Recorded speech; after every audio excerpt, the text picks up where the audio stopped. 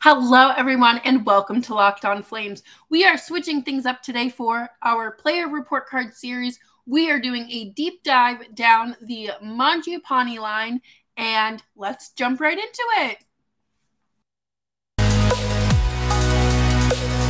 You're Locked On Flames, your daily podcast on the Calgary Flames. Part of the Locked On Podcast Network, your team every day.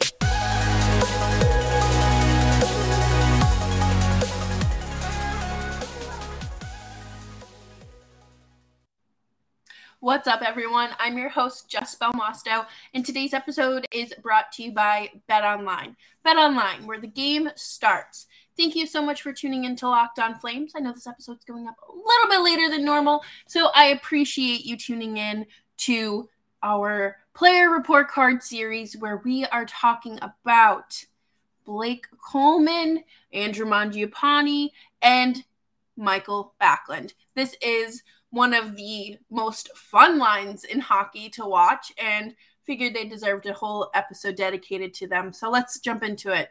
This time we're going to start with the freshly acquired Blake Coleman. He was acquired last summer during free agency, and he was the shiny new toy that everyone was so excited about.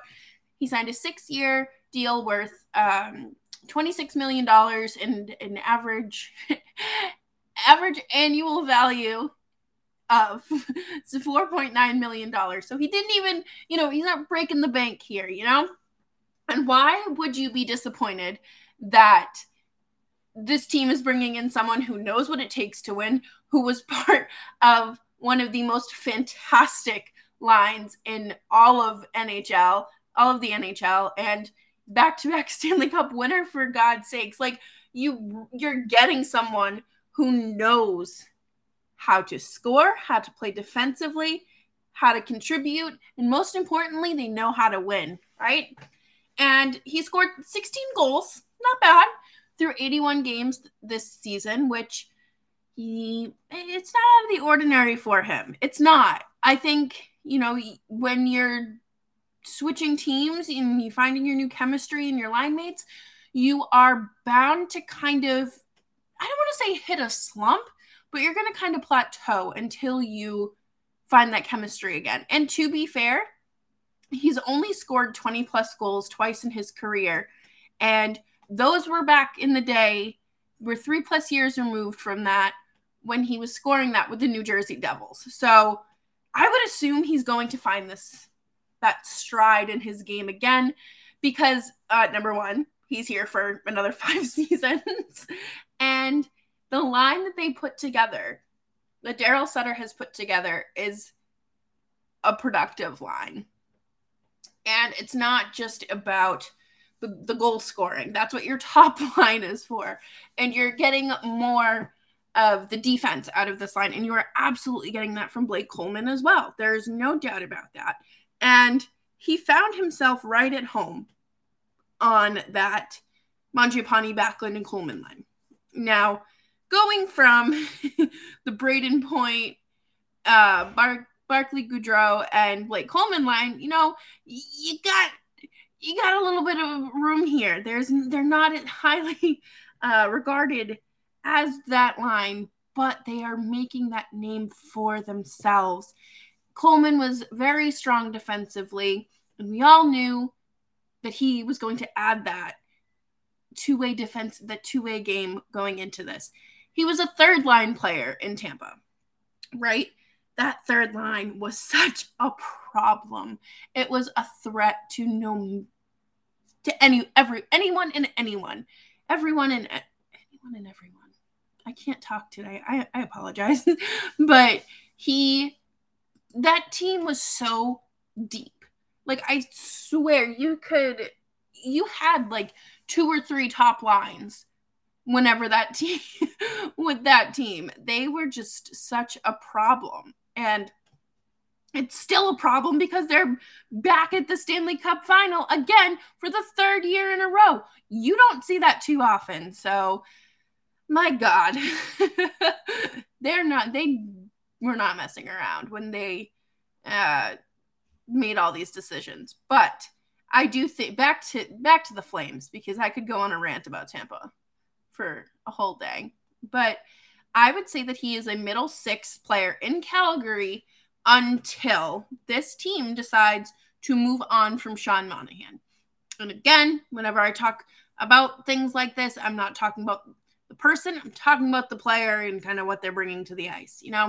I don't think that Sean Monahan is going to bounce back in any way, shape, or form that is going to make him a third or second line center next season. And I think that those are roles that are going to be taken up probably by Michael Backlund, who we talk about later in this episode, and maybe Adam Ruzicka, unless this team, goes out and signs another center in free agency. But I don't want to rub any more salt in the wounds, but please know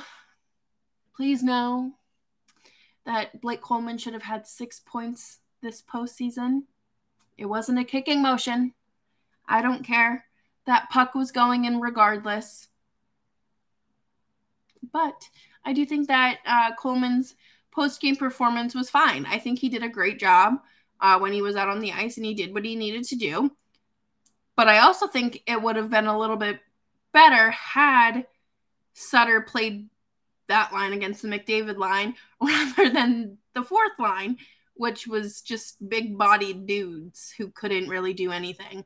I think that it would have been quite beneficial to have this defensive these defensive forwards out there against them through the entire series. It didn't make any sense. But, at the end of the day, I didn't win the Jack Adams. That was Daryl Sutter. He knows what he's doing. And coming up next, we are going to talk about Andrew Mangiapane. But first, let's talk about Athletic Greens. Athletic Greens is a fantastic, great way to jumpstart your day and kickstart your metabolism.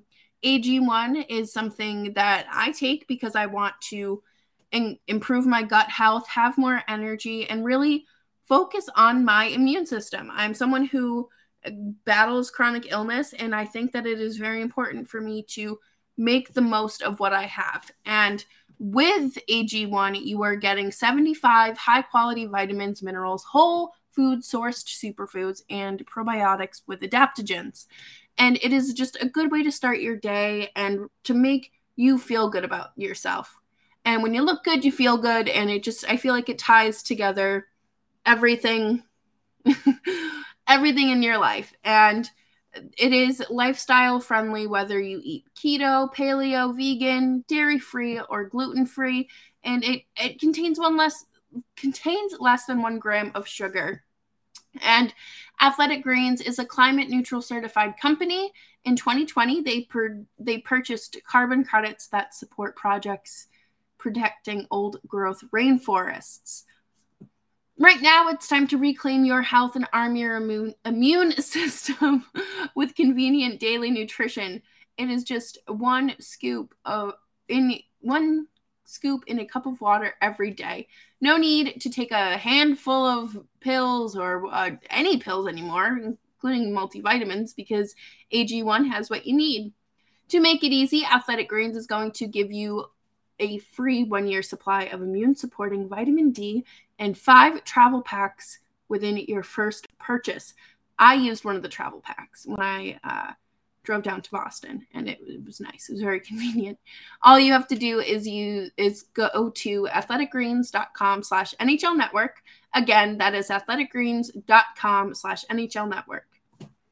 Thank you all so much for tuning in to Locked On Flames. As always, you can follow me on Twitter at Jess Belmosto, and you can find the show at LO_FlamesPod. Last summer, I wrote an article about how I thought that Mangiapane had solidified himself as a top 6 player in the Flames organization. And I shared that article, and people had said, he hasn't really done anything. He hasn't really broken out yet. He hasn't proved himself, which I thought that he had kind of shown signs that he was on the the cusp of a breakout season, and elevating him in the lineup would benefit him. And I think I was right, because oh man, he jumped from 18 goals to 35 goals in one season with a career high 55 points. He was making a name for himself. I think at one point in the season, he led the league with most goals on the road. I think towards the end of the season, he had like 26 or 28 goals on the road, which is so impressive because, you know, players do tend to perform better on home ice. But I think he had one heck of a season that just deserves to be remembered. I think he, you know, it's a contract year for him as well, 26-year-old RFA, and he knew that he was going to be fighting for a qualifying offer and some sort of just appreciation and value on this roster as this team moved forward. And he is certainly appreciated by fans and the front office. But I do think that his postseason fell a little flat. I don't think that he was playing at 100%. And whether that be because he wasn't injured. I don't believe that he ended the season with an injury at all. Could it be because he was out-coached and his coach wasn't exactly setting him up to succeed? Or could it be because he just didn't have the confidence? And to be fair, to be very, very fair, this was his first taste of winning in the playoffs. His first playoff experience was that gentleman's sweep back in 2018-2019 season against the Colorado Avalanche, and he had 1 goal. And then the bubble, he had 5 points through 10 games. And again, that was still early enough in his career where he wasn't being coached by someone who knew how to play to his strengths and knew how to get the most out of not just him, but the players around him. And then they missed the playoffs last year. And then this season, he ended up having, so he had 6 points through 12 games, which again, isn't bad. Like it's really not a bad stat. I don't think that I just don't think he lived up to his full potential because of how successful his regular season was. And again, this is a small sample size, and you look at it like that. And that's why I don't think it's fair to fully judge a player based on just their postseason performance alone. But I think he earned himself a nice contract. I do. And at the start of the season and checking in through this middle of the season, his agent said that they really weren't interested in a 1 to 2 year contract. They wanted something a little bit more long-term and something concrete. And Elliot Friedman reported last week that he is a high priority on the Flames list of free agents, but he understands that Johnny Gaudreau and Matthew Tkachuk come first, which makes complete sense, and I understand why. And I'm pretty sure Mangiapane understands. It is a very, basic understanding of where you fall. And, to be third on a list of your team's most important free agents is pretty good, considering that list is kind of long this year. But to come right after Matthew Tkachuk and Johnny Gaudreau, like that basically makes you the second best player, because you have Gaudreau at 1A and Tkachuk at 1B, as far as I'm concerned. But I don't think that he's going anywhere. I think that the Flames are going to re-sign him. I think the Flames are going to re-sign Johnny, and more than likely Matthew Tkachuk. I don't think could get offer sheeted. And I know I talked about this last episode, or the episode where we talked about Matthew Tkachuk. I really don't see anyone offer sheeting anyone this offseason. I think that it's we're gonna go back to seeing how rare they are. That's just my opinion. And coming up next, we are going to talk about the man who should probably be named captain this summer, and that is Mikael Backlund. But before that, let's just take a quick break to talk about BetOnline. As always, please gamble responsibly. BetOnline.net is your number one source for all your betting stats and sports info. Find all of the latest sports developments, news, and odds, including this year's NBA final matchup, NHL Stanley Cup final matchup, as well as Major League Baseball, and of course, the latest fighting news from MMA and UFC. BetOnline is your continued source for all your sports wagering information, including live betting, esports, and more. Head on over to the website today or use your mobile device to learn more about the trends in action. BetOnline, where the game starts. Thank you so much for tuning into today's episode of Locked On Flames. And as always, please make sure that you are subscribed wherever you listen to us, and make sure that you have thrown a rating and a nice little review our way if you're feeling generous. Oh, Captain, my Backlund. I tried to be funny there. I apologize. I think that he deserves the C to be named captain. I think that, in all seriousness, he is a leader. He is the longest tenured player he's the longest tenured Flame now that Gio's gone. And I am thoroughly impressed with how his game improved again this season, even though he is, he's been in the league for over a decade. And he's one of the guys that is always willing to stop and talk to fans. He is the heartbeat of this line. And I think that he does an excellent job supporting the community, supporting the fans, and supporting his teammates. This year, he had 39 points, which isn't a career high, but it is certainly an improvement based on these last two seasons. And he has, again, that defensive style to his game that the Flames need. And they need a strong presence down the middle in that depth position. And he gives that. He gives it his all every time he's out on the ice. And it's not just about him going out there and crashing the net, going down deep in the corners and poke checking and, doing what he needs to do on the forecheck. But also, he does a great job crashing the net. He does a great job scoring and participating and contributing to the team in ways that obviously are expected. But for a guy who's been in the league as long as he has, he doesn't look like he's up there in age with Milan Lucic.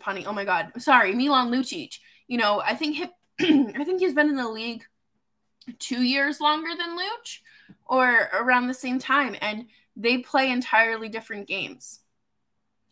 Exact opposite style games. I think we're able to still get something out of Backlund where you have to be on your knees begging and pleading for Lucic to contribute in some way, shape, or form. And I think that there are things that Backlund brings to this team that are just like the non-tangibles that set him apart from the rest of the leaders and the vocal players on this team. I think that he is someone who knows that accountability has to be taken.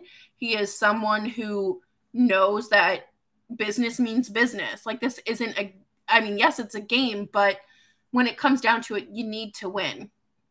And he had 8 points through 12 games this postseason. I didn't expect that out of him by any means. He was the most valuable player on the Flames this postseason rather. And it was just great to see, and really just, he was a force to be reckoned with. Like, there's no other way to describe it. The Flames played some of their best hockey when he was out on the ice. And I truly think that if Daryl Sutter had rolled out this line against the McDavid line, they would be in a much different position than getting swept, or the gentleman's sweep, I should say.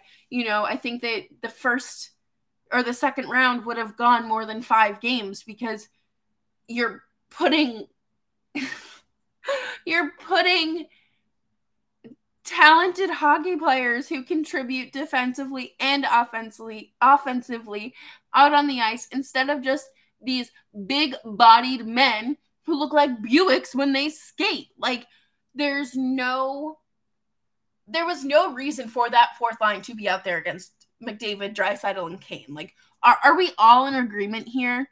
I really didn't want to rehash that and have to bring that up again, but there was no reason for it. This line should have been out there.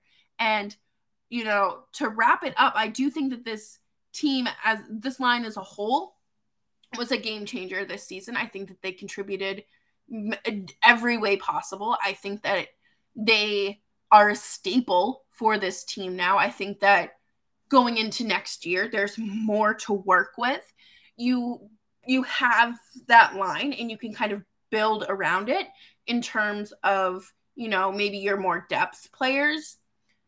I don't know. I think that as a whole, the line gets an A for the season, and they all earned A's and A-minuses. I think that, again, it's just a matter of them being set up for success against lines that need that defensive game more than they need to be slapped around, like tossed around. I think that it's with a line like, let's say the top line in Pittsburgh. That's a line that you could throw out Gaudreau, like the top line, or this line, the M line. I think that's pretty much what they're called. Like, the M line. That could be that. But when it's McDavid, you need to throw out a more defensively driven line. And that's not a knock to the top line's defensive game, or lack thereof sometimes. But I think that this line is more like, they're willing to go down in the corners with players, and like, they're not afraid to take those hits or throw hits. But that's just my opinion as someone who has tried to remain neutral but has been sucked in as a Flames fan, but has also just kind of watched every game with a critical eye. And that's that. So thank you all so much for tuning into Locked On Flames. As always, I'm Jess Belmosto. You can follow me on Twitter at Jess Belmosto. You can find the show at LO_FlamesPod on Twitter. You can find the show Stitcher, Spotify, Apple, Audible, Odyssey, YouTube, free 99 everywhere. And I appreciate you all tuning in for another episode and making us part of your day. I haven't decided who I'm going to evaluate next, but it's probably going to be the forwards, or I might switch it up and throw in a defenseman. Let me know what you think down in the comments. But as always, I will talk with you all tomorrow. Bye-bye.